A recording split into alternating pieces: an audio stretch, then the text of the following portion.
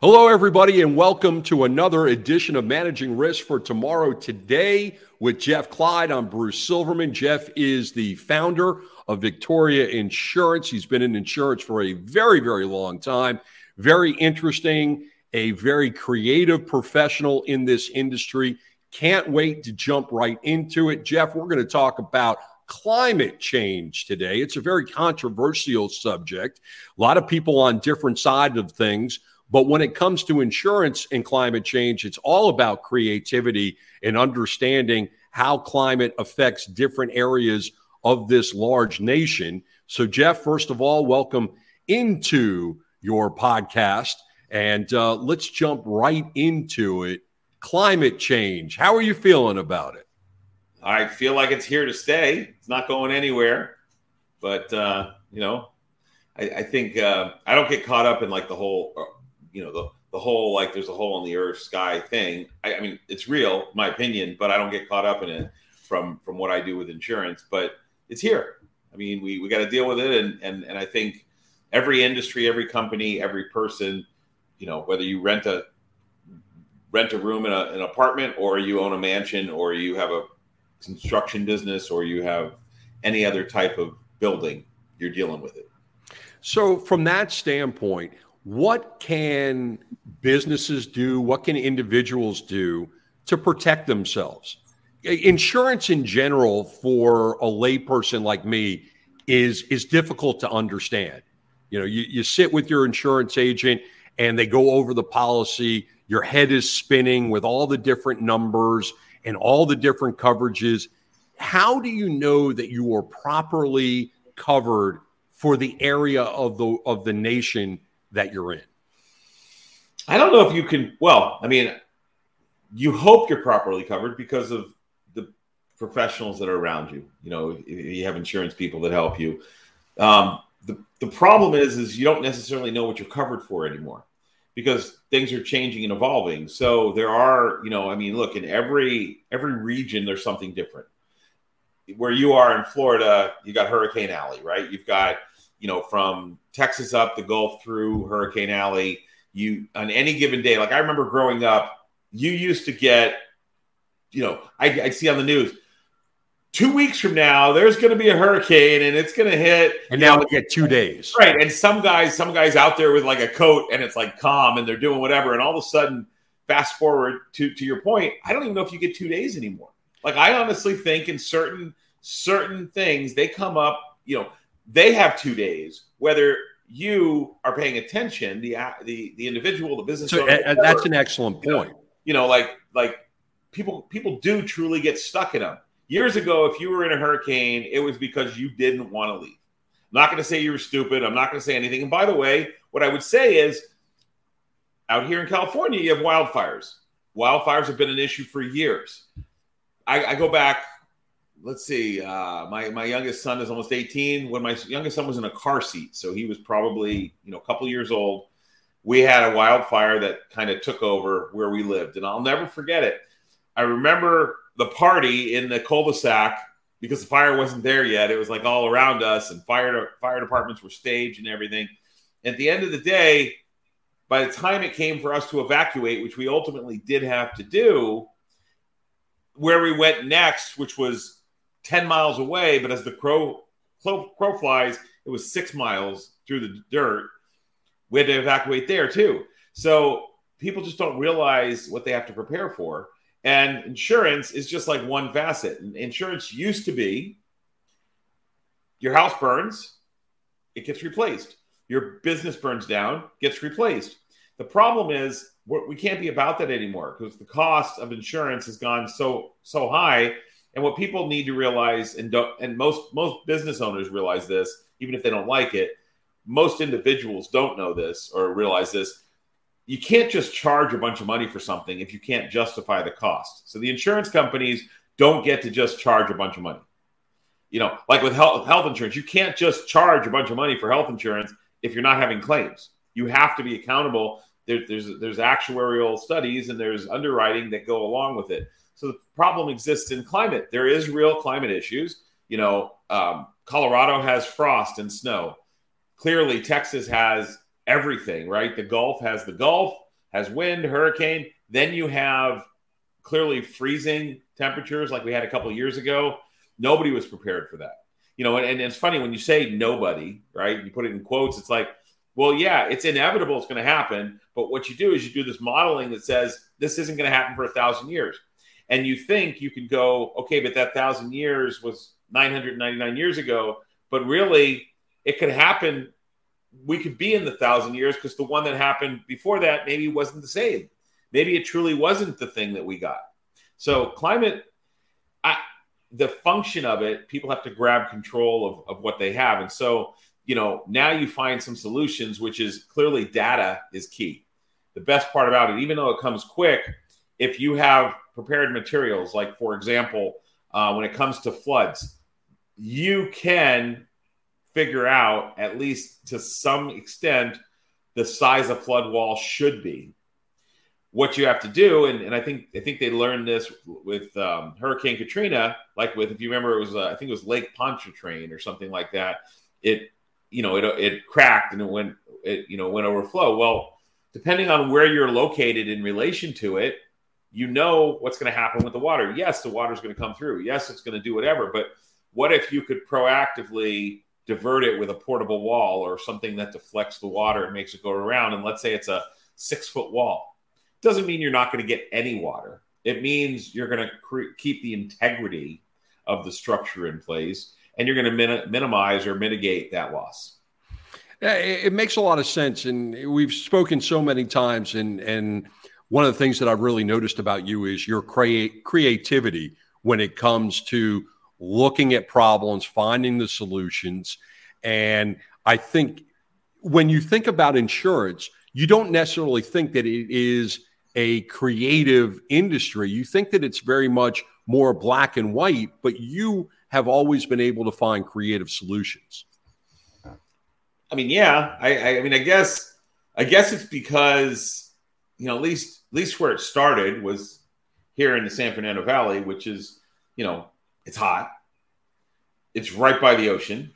It's right in Malibu. I mean, look, there's 4 seasons in California, right? There's fire, flood, earthquake, and rain. And I would have said there's hot, hotter, hotter, and hottest. Well, that's in the valley. So like where I am now in Orange County, it's 70 degrees every day, plus or minus, which, by the way, is not the case this past couple of weeks. But in general, your 4 seasons, what they are. Like, in Malibu, fire will come through your area at some point.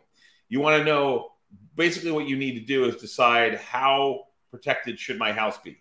Like, for example, if usually they only shine a spotlight on the celebrities or the stars that have had issues. You go back, you look at Mark Hamill, and no, he wasn't a client. So I use this as an example because he wasn't a client. I believe his house burned down at least 2 times for sure, 3 times possibly. And so he watched the reconstruction of his house, but he chose to live in Malibu. And there's nothing wrong with that. I think it's awesome. But people with finances and ability tend to live in the places that are the least desirable. You got the guys you have both extremes, right? You've got the Florida Keys, which is kind of a mix of people. You've got, this Jupiter Island and these other really nice pockets of Florida where people spend millions and millions of dollars. It's inevitable they're going to have to batten down the hatches. Like, there's nothing that doesn't say that's going to happen. Malibu, there's going to be a fire. And more importantly than that, you can't necessarily get out. It's one road in, one road out each way. If the canyon's covered, you have to figure it out. It's the same thing in the Florida Keys. I mean, there's really one lane, sometimes 2 lanes to go north to get out of the Keys. And on a good day, from the southern part of the peninsula before the Keys start, it's a good 4 hours to get from that bottom part south of Miami to Key West on a good day. When there's a hurricane coming and everyone's going north as a part of evacuation, it can take 7 and 10 hours to get, from Key West to the mainland. I know, growing up in South Florida, being in South Florida, normally takes me anywhere from 9.5 to 10 hours to get from my area to Atlanta. Well, I think it was either Hurricane Katrina or Wilma or one of those. We knew it was going to be bad. And I got in my car at 3:15 And I didn't pull into the hotel in Atlanta until 3:15 in the morning. Wow. 18 hours in the car with a dog and two small children. That is one of those things that you don't necessarily think about in terms of living in an area that does have hurricanes. Well, and you brought up a really interesting point a moment ago.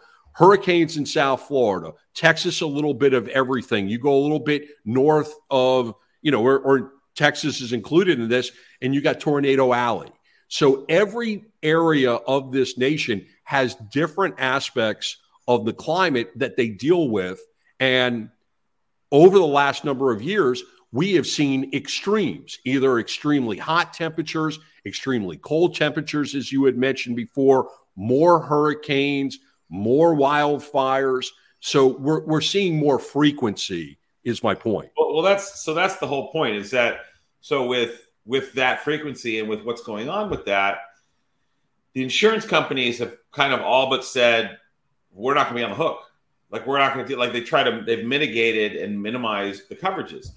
Even we handle a program that actually, just today, actually, we were asked to get onto an excess policy for property coverage. Now, there's a lot of limitations in this property program.